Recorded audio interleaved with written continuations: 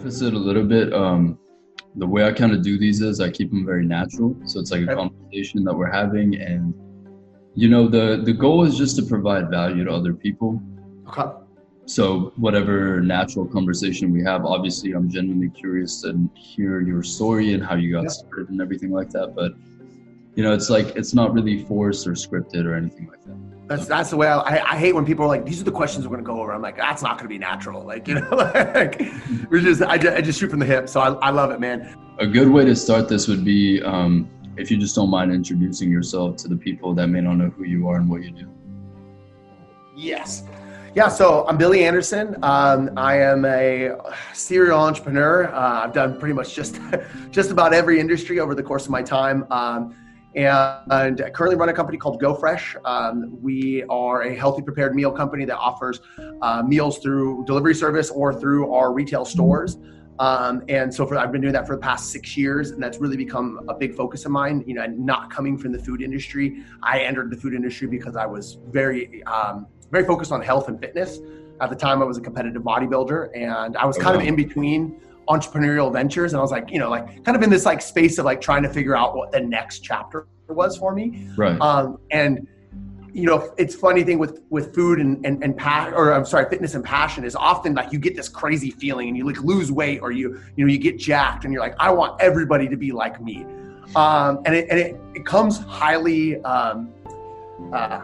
opposed by most people because they're like, shut the hell up, you bodybuilder, like get out of here. That's not for me. I don't want to be like you. And so it's this interesting thing because you get entered into this thing that you become so passionate about, and then you like take it to the market and like everybody's like, nah, dude, I'm not into dieting. I'm not into this. And it allowed me to really like face just objection early on. And so we really started as a very niche like health and fitness brand and have accelerated into being able to provide value for all types of people. Our goal is to get somebody to go from A to B. It's not A to Z. I don't need you to have a six pack. I need you to start feeling different. And really health is about feeling different. It's not about the scale, and people get too attached to that. And when you get attached to that, you're focused on the wrong things. You could actually be healthy and not lose weight. You know what I mean? Right. And your body can perform better because you're feeding it the right things.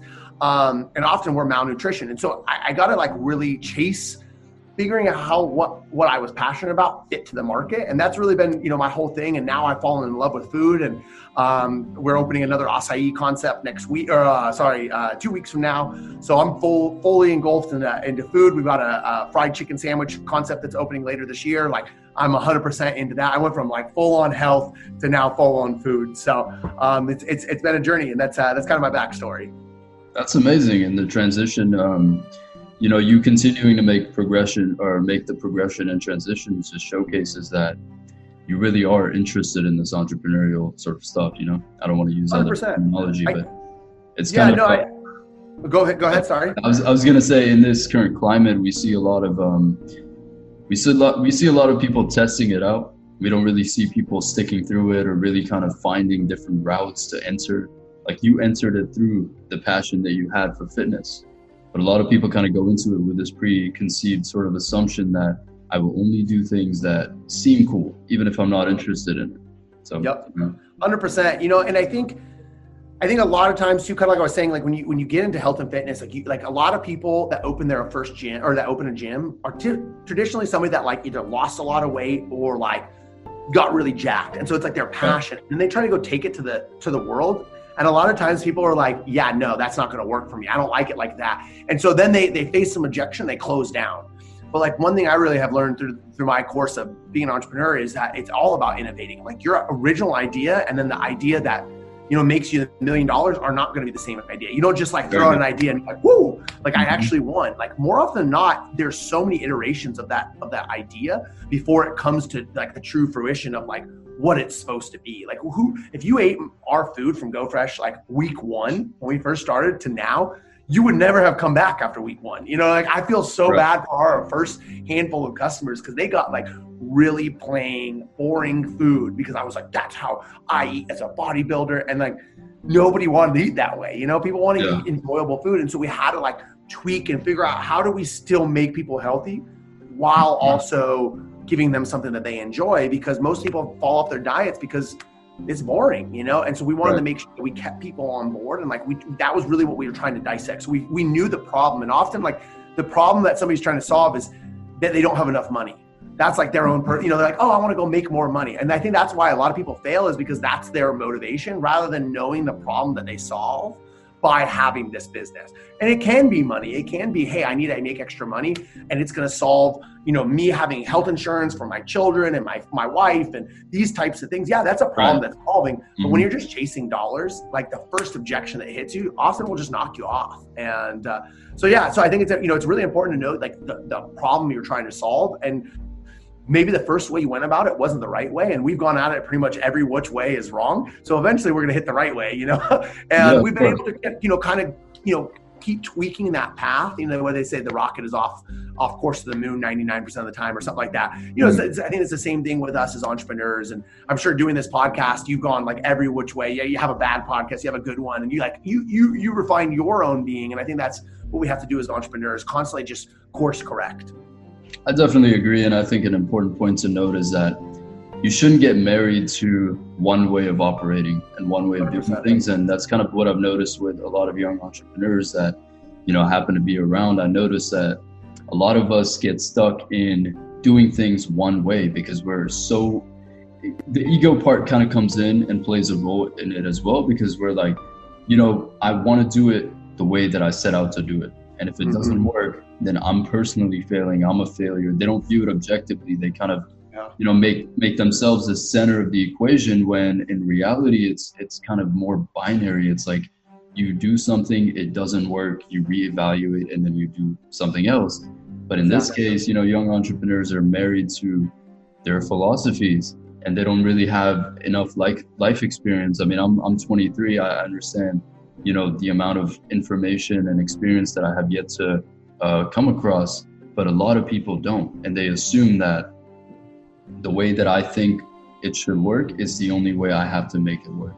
Exactly. Or when they saw somebody else do it that way, and they're like, oh, I'm gonna copy them. And it's like, just because it worked for somebody doesn't mean it worked for you. Everybody's a little bit different. Everybody's vision is a little bit tweaked.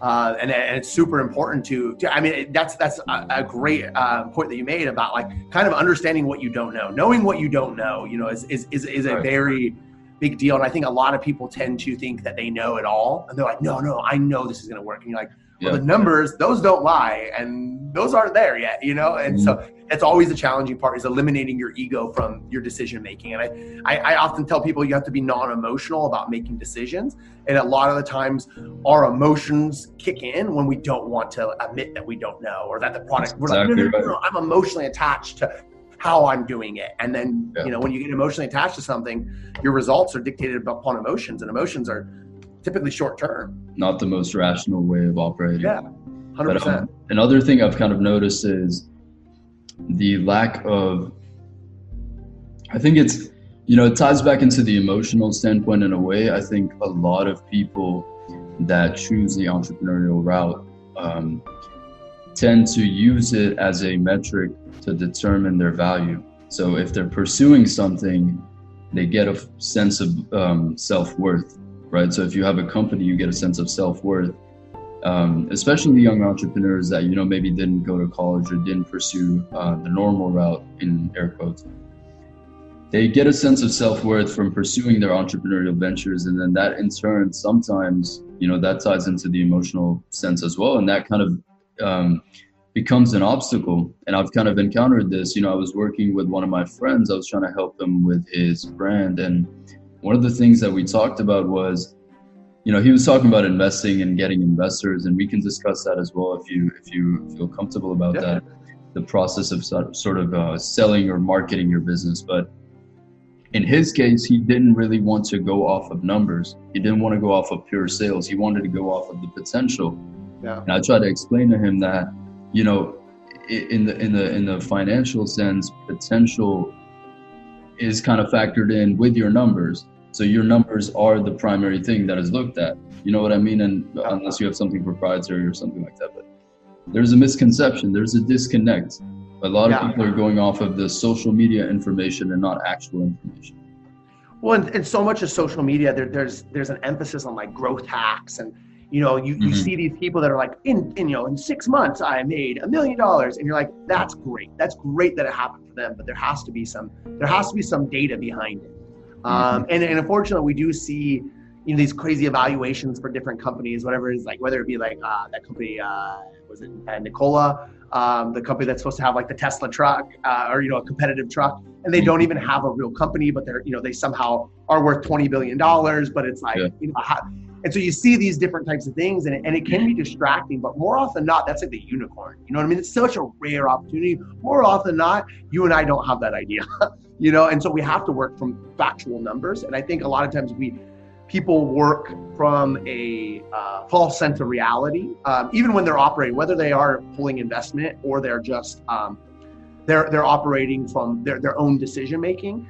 I know early on for me, I will bet 100% on myself every single time. Like I always believe in myself, almost too much, And in the beginning, I'd be like, yeah, let's go lease this building, and people that work for me are like, well, what are we gonna do with it? I'm like, I don't know, we'll figure it out. Like, well, we're gonna get that building. I want that building, and I would jump into it, and then I'm like treading water, just trying to stay alive. And I'm like, what was I doing? And I was like, there was no data behind it. And now, we're looking at expanding our facility, and I'm like, okay, how are we going to justify this additional, cost? How are we going to, generate more revenue? Like, what are the acts? Like, what if that doesn't work? What are we going to do here? And everything comes from some sort of data place. Yeah, obviously there are some forecasted, projections. But those even come from some sort of data, and when you start shooting from the hip when it comes to expansion or even investment, you're going to you're going to get screwed more often than not, or you're going to go and put yourself in a bad position with investors, and they're not going to believe you anyways. And when you try to come back around to them with your next project or anything else, they're going to look at it, that's the guy that over-evaluates his company. Exactly. And a lot of people, they like, for me being in Northern California, I mean, I'm a stone's throw away from Silicon Valley. And so, while I'm a food business, people will go, oh, you're food tech. Like, yeah, I have a website and we sell food through that, but like, I'm not a food tech company. And there was a lot of these companies that were getting evaluations at like $250 million, huge evaluations, getting tons of venture-backed money because they were food tech companies. But they were really just a restaurant with a website, and they were over-evaluated because it was Silicon Valley. And so for me, I'll be honest, when I first went to pitch my business to my first investor, I pitched it like I was one of those food tech companies. And they're like, yeah, but you're not in San Francisco. Two, you don't have the ability to have that level of scaling. You also don't have the experience. There was a lot of things that quickly humbled me. To go, you are not capable of pulling venture capital type evaluations. On top of that, there's a certain level of responsibility that comes along with taking that type of money and that type of evaluation.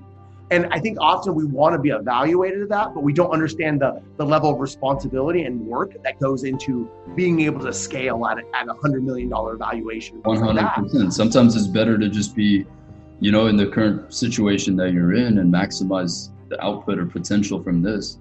And that's something that a lot of young entrepreneurs fail to identify is, first of all, the right time to expand or increase, or just expand their business.